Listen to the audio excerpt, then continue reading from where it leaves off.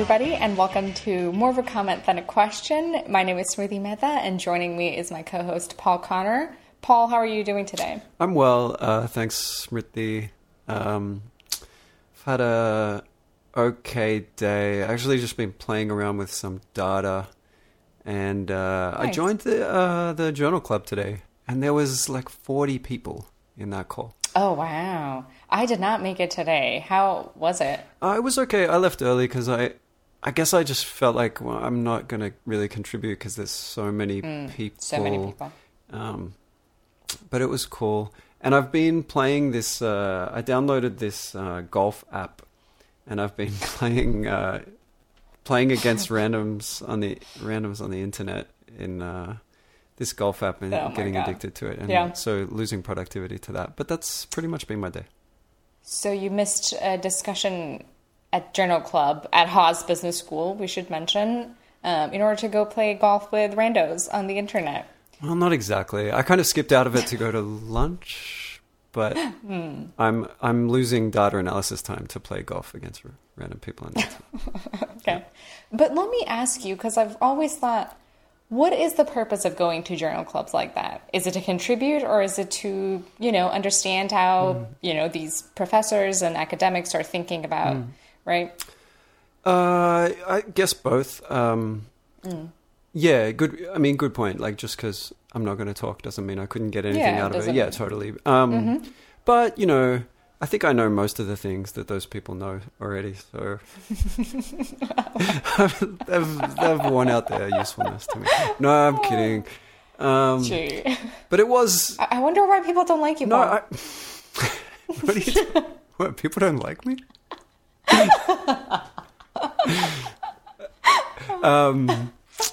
No, the discussion was a little dry because the paper was kind of fine. Nobody had enormous problems with it methodologically, and then it just became a bit of sort of not that interesting discussion about the implications of the paper. I don't know. It wasn't grabbing me, the discussion. Yeah, and with that many people, and especially the online format, because everything has to be done on Zoom now. It's just very awkward. Like, people don't know who should talk when. 40 people's way too many for a journal club. It's a lot. A journal club should be, I don't know, 10 people or less. But they can't really, kick people. They can't set a limit on who can join and who cannot, unfortunately. No, and it's great, like, because there was people who used to be at Berkeley and are now like living in New York, and they were able to contribute and join in, which is cool, I think. So, yeah. Anyway, so talking about papers, do you want to introduce today's topic? Sure. So this week we're talking about the recent, what should we call it? Retracted. Corey Clark Gate. Yeah. I don't know. Corey Gate.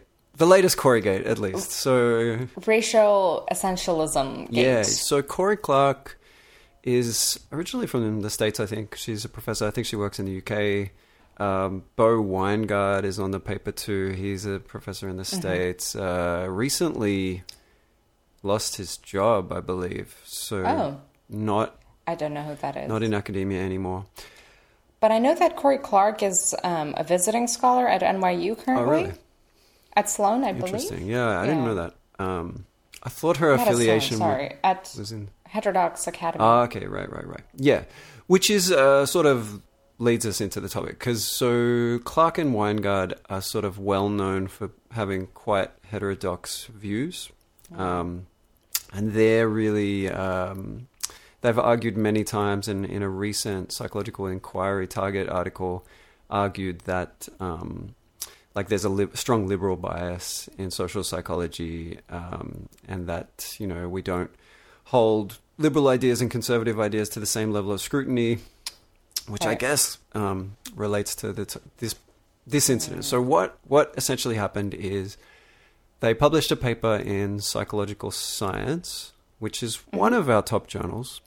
And the paper was purporting to show that over time, if countries become less religious, the the people become more violent or they commit more homicides was their key dependent variable.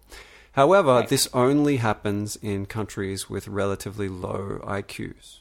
So the point of the paper, or their take-home conclusion of the paper, is that secularization is all well and good in high IQ countries, but it's dangerous in low IQ countries because secularization, or reduced sort of adherence to religion and religious norms, can lead to greater violence. The idea being that people in these countries without religion can't control themselves and just start killing people at higher rates. And okay, so that was the paper. It got a lot of criticism. I don't really know how it all played out. Andrew Gelman, who is a statistician at Columbia, I believe, he somebody sent him an email. In January. January. Okay, apparently, wow. That was a while ago. Wow.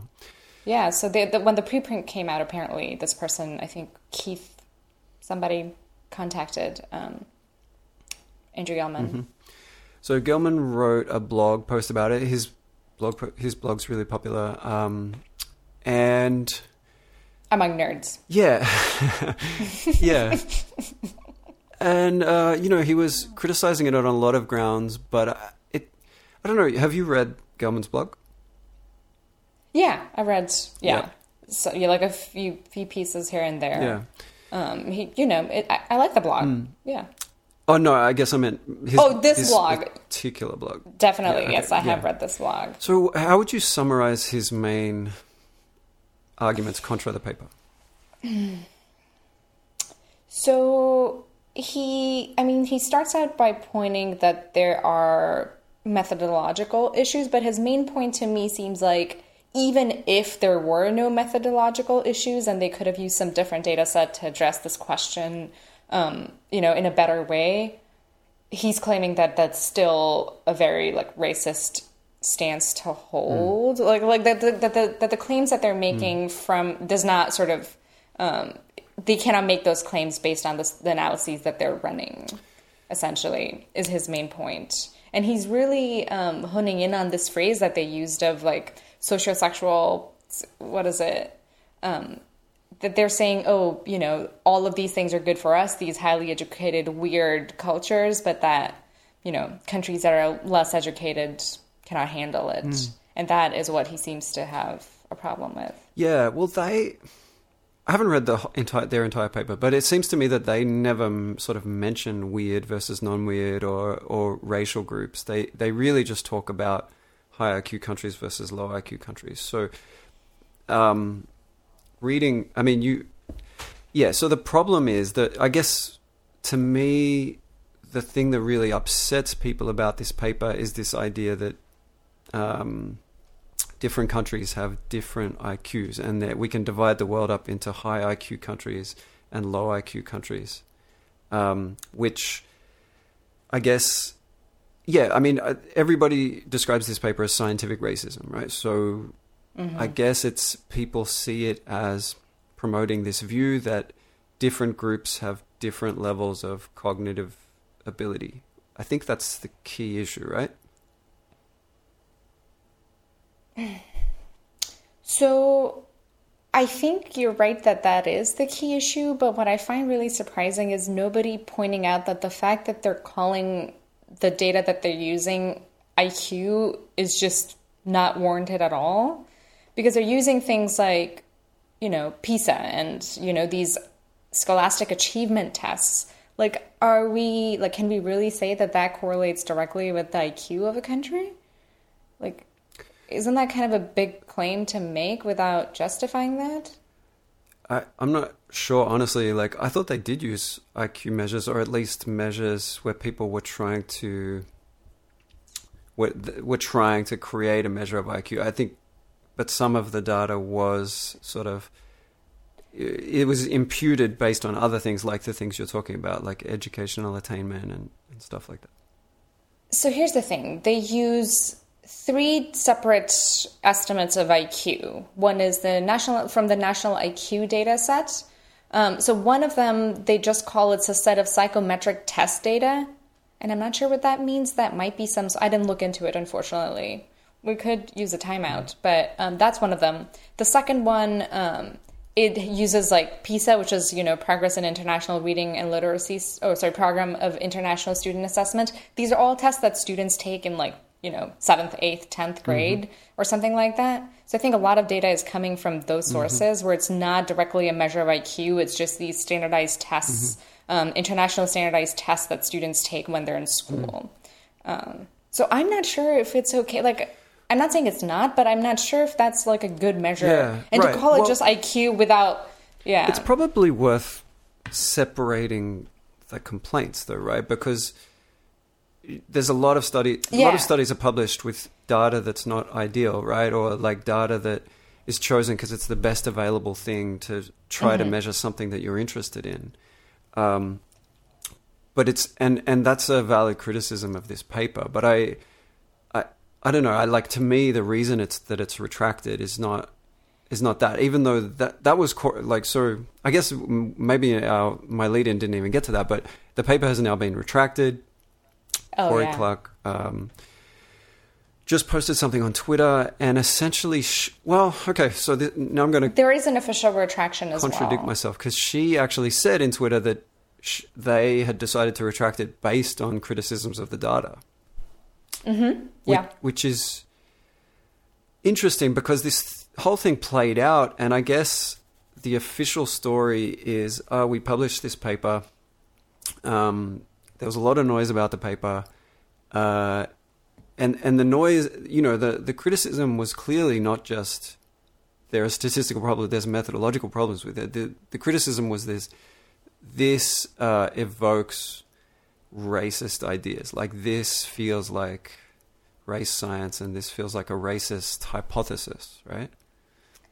Yeah. So you're correct. But the reason I brought up, and I know you're trying to say like we should separate these arguments, but the reason I brought up this distinction is because I think there's this all hoopla about it because it's referring to IQ, which people automatically associate with just how intelligent you are. Like, what if instead of calling it IQ, they just said like scholastic aptitude or something that actually right? Would that lead to the same backlash? I think you're right that it probably wouldn't. And I reading the paper, there were so many moments where I was like, wow, you really chose to word that in a terrible way. Like, even in the abstract, they refer to less cognitively gifted people. Yeah. It's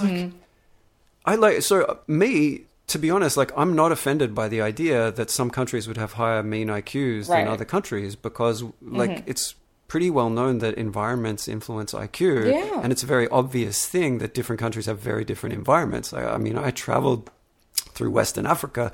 Like, I know that the environment there is very, very different to the environment I grew up in Melbourne, Australia.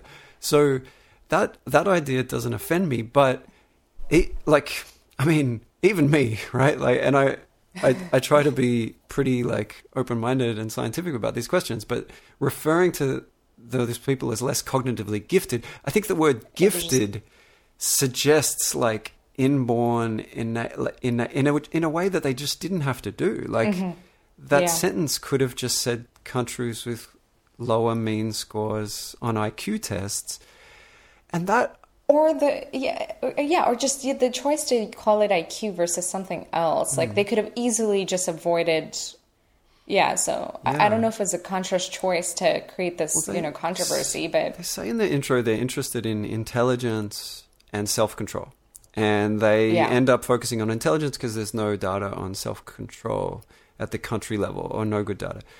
So, I get, like, if intelligence is what you're interested in, I guess I don't totally mind using IQ, and I guess I don't totally mind using the best available data, even if it's totally patchy. So, but just because this is what all social scientists who are doing these regressions at the country level do, and I hate this kind of research, honestly. Like, I think it's a minefield for the Garden of Forking Paths and researcher degrees of freedom. And just when you start to talk about the country level, everything correlates with everything, and you can.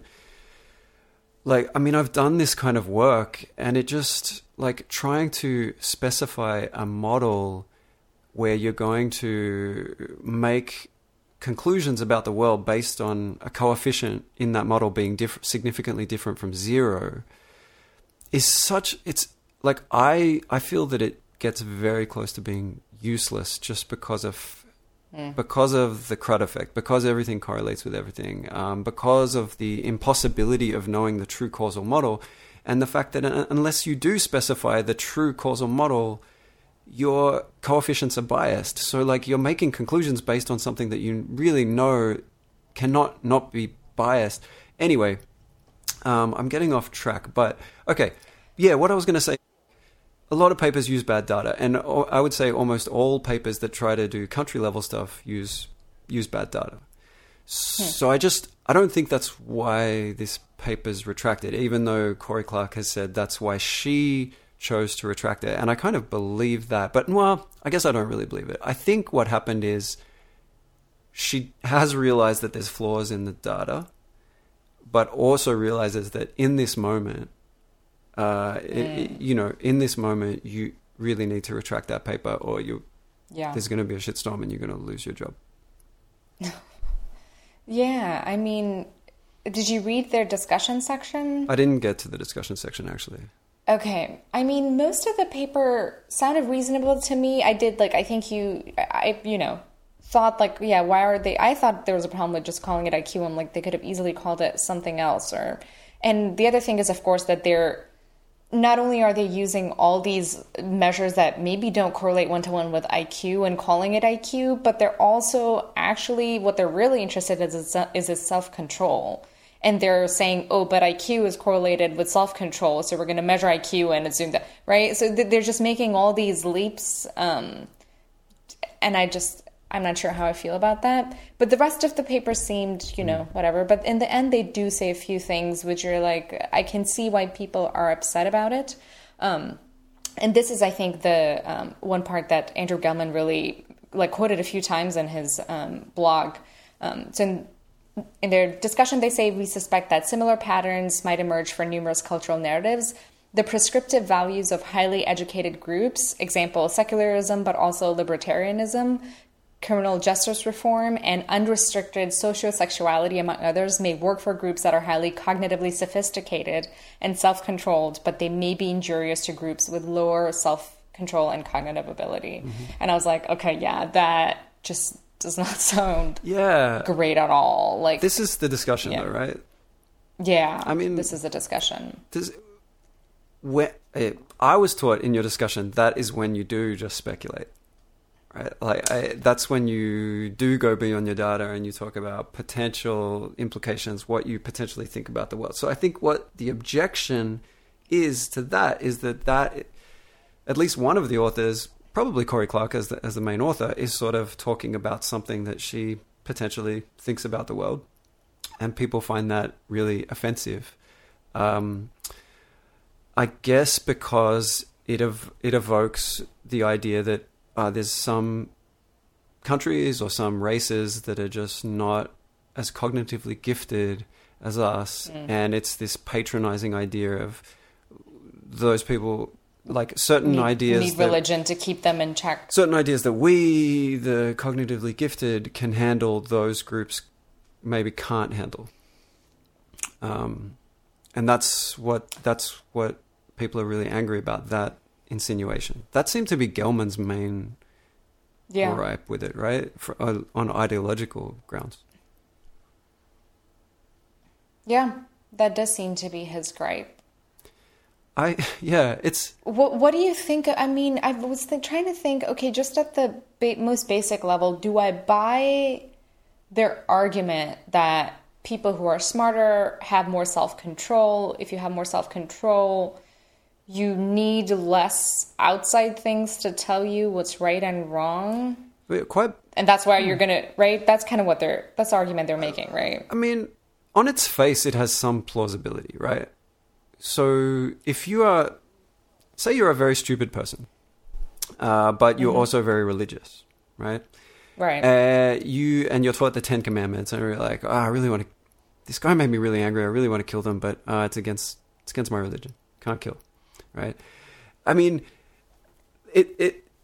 that just like straight up injunction might work for you, whereas like if you don't have that religious injunction and you've been taught, yeah, there's no God, nobody knows why we're here and stuff like that, and you get really angry at somebody and you want to kill them, it does take at least a certain low amount of intelligence to think, well, I want to kill that guy. However, if I do, I might go to jail, I might get caught, I might fail at the task of killing him.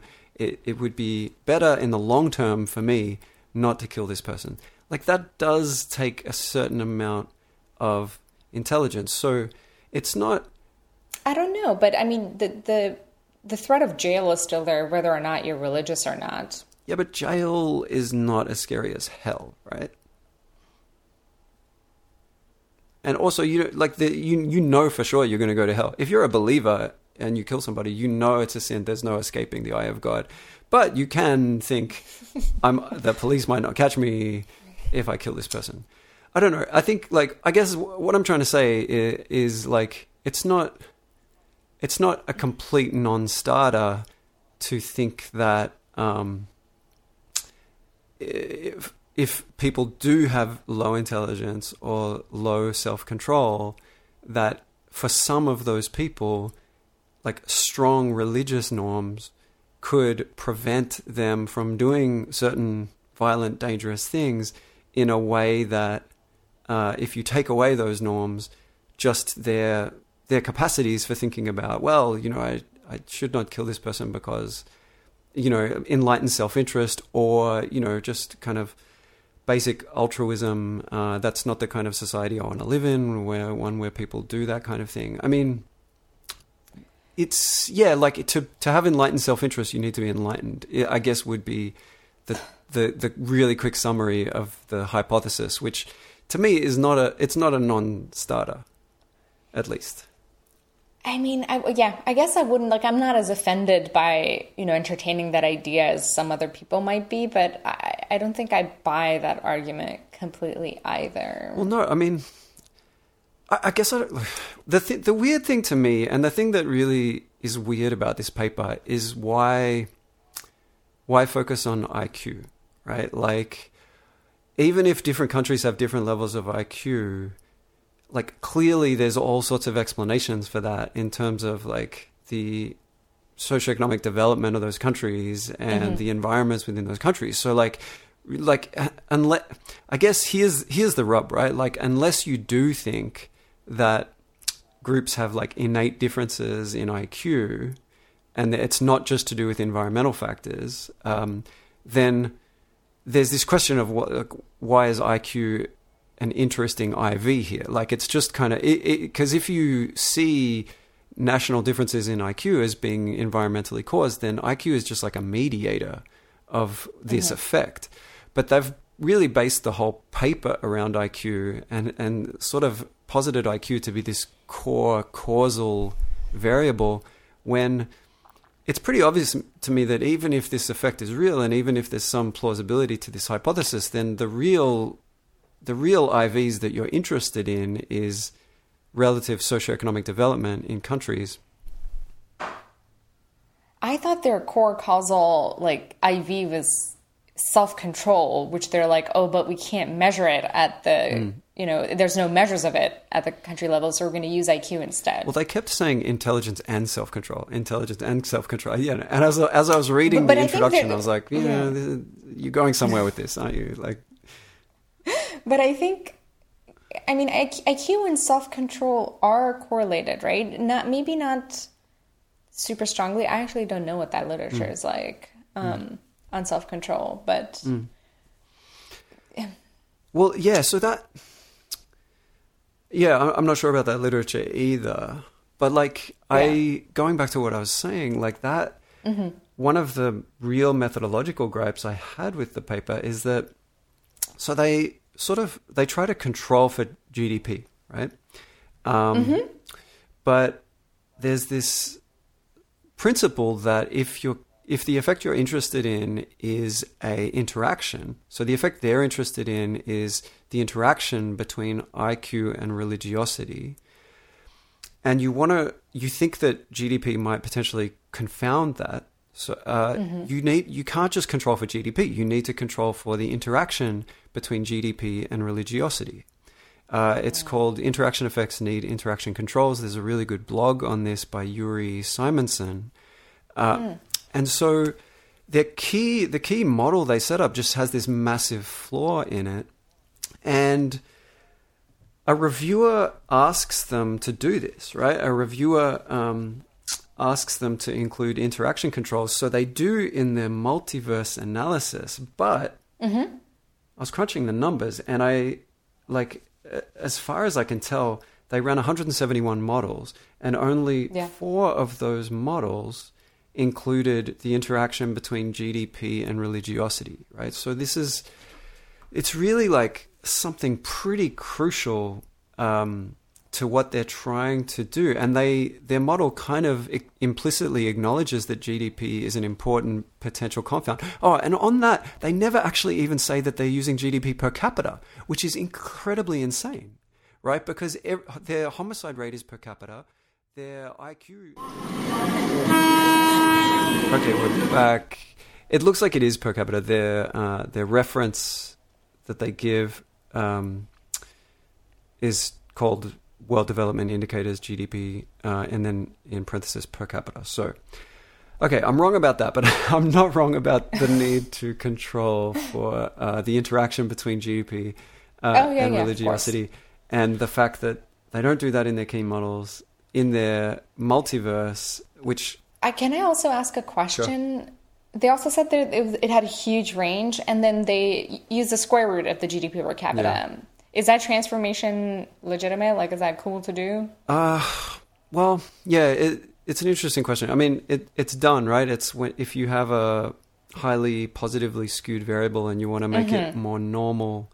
I guess you do it... In this case, it's weird because essentially you would do it for an independent variable if you suspected that there was a nonlinear relationship. Because when you transform something and then you fit a linear relationship on the transform variable, what you're essentially doing is you're fitting a nonlinear curve. And with something like GDP, a lot of things are nonlinearly related. So... Yeah, not totally crazy that you would do that, but I mean, one thing that probably Frederick Thunison from Berkeley would tell you to do is like actually check and see if it has got a nonlinear relationship before you model a nonlinear relationship, especially with a control variable. I don't think there's huge problems there. You want to and that's another thing too with this kind of analysis. Just because you included something in the model doesn't mean you controlled for it. If there's measurement error in a control variable, you haven't actually controlled for it. So just saying, oh, look, the interaction term we're interested in is still significant after including these control variables doesn't prove anything if those control variables may still have measurement error, which everything at the country level is going to have measurement error. Like the actual thing that they're trying to control for when they control for GDP is this enormously complex construct, right? Like just how developed a country is, like how conducive people's environments were to, I don't know, educational attainment or whatever. Or, I mean, development could just, be something that prevents people committing homicide for all sorts of reasons, right? Like, interacts with... Yeah, there's less... lower religiosity. I mean, poverty leads to crime. We know that, right? More power stations. Right, like the power stations per capita, where people are playing on their power stations, so they don't go out and kill people. It's this like enormously complex variable in itself, which they're trying to control for via this single number, and they're not even doing that right because they don't even include the interaction control. So this is why I hate this kind of research. Like it's so, and how would you include the interaction control? Well, you would just include the interaction between your religiosity indicator and GDP. Don't they do that? No. You said only in 4 of them. Yeah, only in 4 of the multiverse. 171. 4 out of 171. Yeah, exactly. So, and that to me, that's another problem. Like, I don't really like multiverse analyses. And this is my problem with them because if I say there's an effect of X on Y, right? But in reality, the effect of X on Y is confounded by Z, right? That's the truth. Like Z influences Y and Z influences X. So I could show, like, in a model that X has no effect on Y controlling for Z. Okay, so say I do a multiverse and I fit 171 models and only 4 of those models control for Z. I can still say, like, because only 4 of the models are going to show that, like, the effect of X goes away when you put Z in the model. So I can still say, well, in the vast majority of these models, X had an effect on Y. Therefore, this is really strong evidence that X has an effect on Y. But it's like, it does, like, and this is the crazy thing, I think, about multiverse and specification curve analysis, is that, like, it doesn't matter what the bulk of models says. The only thing that matters is what the best model says, or what the true model says. And then, like, the obvious response is, well, but we don't know what the true model is. And then what I would say is, yes, that's why you don't do this that's why you don't do this kind of research.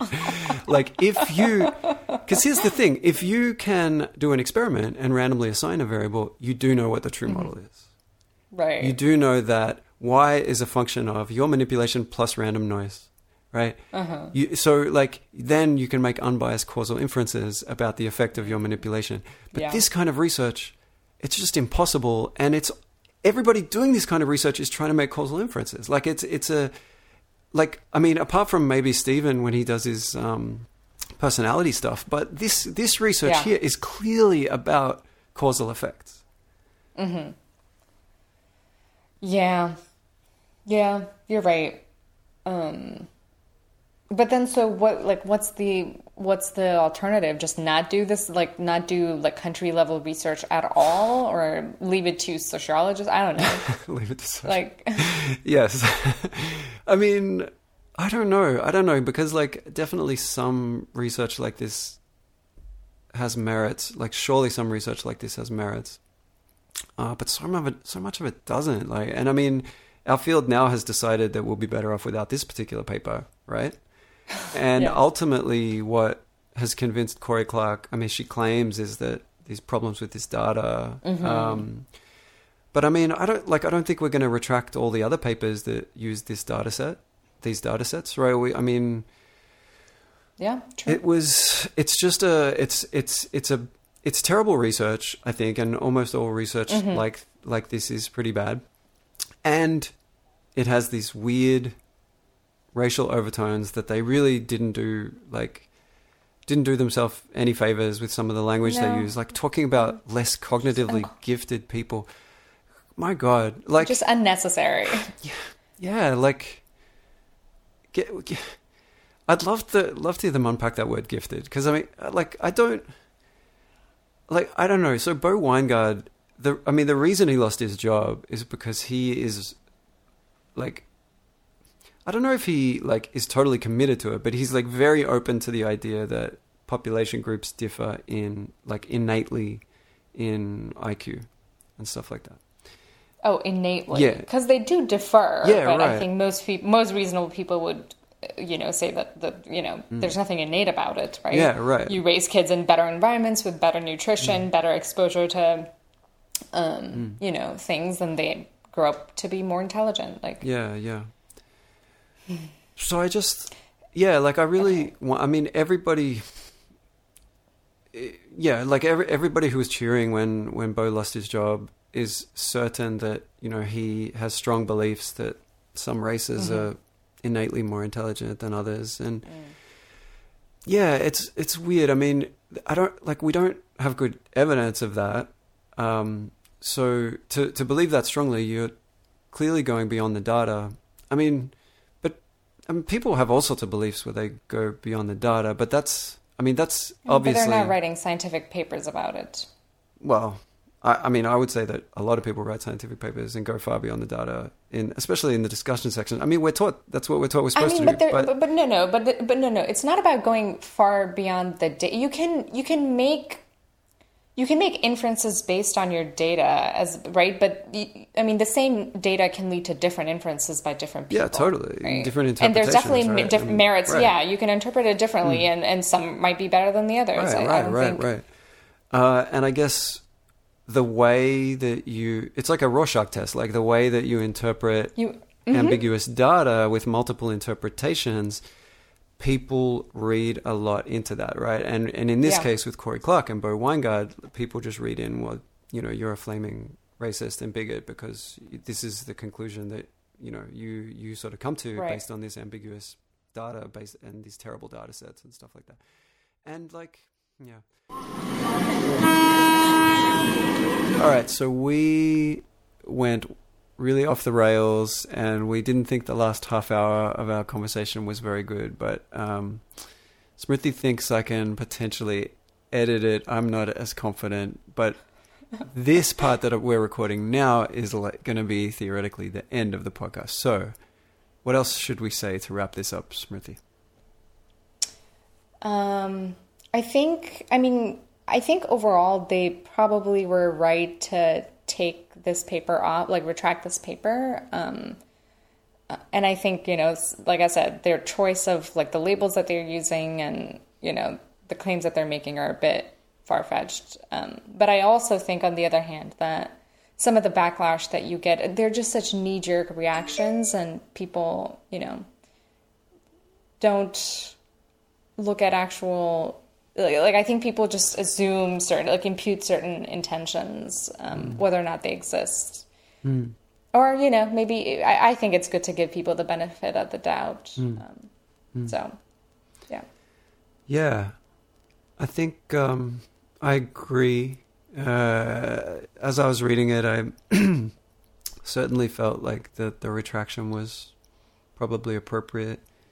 I definitely think, like, if you want your work to be held up to a high degree of scientific scrutiny, have heterodox views, like, right. But like it's definitely a good way that people will not use the kid gloves with you, and to some extent it's a really good thing, and I wish that all of our work was held to the same scrutiny that this work was held to. But then it wasn't. It got through the review process quite easily. So it's like this has all kind of happened post peer review. So, that sort of suggests that maybe it wasn't held to a particularly high degree of scrutiny. I think it seems like they've bent over backwards to like deal with reviewer comments. Like it seems to me, the entire multiverse analysis potentially came after a review, and I think they swapped out measures and data and went back to the drawing board. They had like they had somebody do some Bayesian analysis on it, then they had an outside reviewer go through this stuff. Did you read that? No. I thought that, so they apparently had somebody, they talked about how, that the results might not mean the same thing across different cultures, so they had somebody come in and run some sort of Bayesian analyses on it, and then they also had like an external reviewer look at all the different their models and stuff. I didn't read the details of it, but it's funny how you can just use that word Bayesian and like it just intimidates people because so few people know how to do Bayesian statistics. So it's like, but we had somebody do a Bayesian analysis into. People are like, okay, well, it sounds good. Sounds impressive. I actually took a course in Bayesian statistics, and it's not that exciting. Trust me. It sounds like almost the same thing, except you're just, instead of the likelihood, you're estimating the posterior, right? Yeah, like more or less. Or you're, what I understand from it is, Pretty, like it's going to tell you a very similar thing unless you have a strong prior, which you rarely do. So I kind of did this course and came away from the course just thinking, that was hard, and I don't know if there's enough practical usefulness there for me to and the whole concept of prior makes no sense to me, because I'm like, isn't the whole idea not to have priors when you're doing research? Well, they would say it's crazy not to have a prior, right? They would say, like, if you find that ESP is true at p below 0.05, you should not now be confident that ESP is true, because you should have a very strong prior that it's not true. That it's right, and that is how I get that. we reason. But in actual practice of so I did like ridge regression and lots of regression, which are considered sort of a form of Bayesian regression, right? Because you're including this prior, but your prior is literally like a restriction that you're putting on your coefficients, saying, "Oh, I'll only accept coefficients that are sort of within this." Fit a normal distribution, so I'm kind of giving a penalty if they're too. That doesn't sound like a prior in the sense that, oh, I have this like theoretical prior. Well, in most cases, if you have a hypothesis, you think that that's true, right? So like your prior is that the hypothesis is true. So it then becomes sort of easier to find effects, because the prior is going to sort of shift the posterior in a favorable direction to your hypothesis. That's my point. Like we know humans are biased. I thought the whole idea was not to be because if you can say that, oh, I have this bias that it doesn't exist, but when you're talking about things that are not as clear cut as ESP, then you'll have some people that will look at different sets of data and come up with different priors. Like it's happening all around us, like in politics, right? Yeah. You have people coming up with completely different ideas, even the same data, right? So we're digressing totally again. I love that. Yeah, I was going to say, I love that we had re-recorded the ending and then went off the rails again. We might need to do this for a third time. No, I think if we just put a pin in it now. Yeah, anyway, nice paper, Corey Clark. We'll discuss Bayesian statistics at some point. Yeah, we're glad you retracted it, Corey. And yeah, don't be racist. Yeah. Do better, Corey. Do better. Okay. Okay. All right. Well, great talking to you, Paul, and look forward to speaking next week. Yep. Speak to you next week.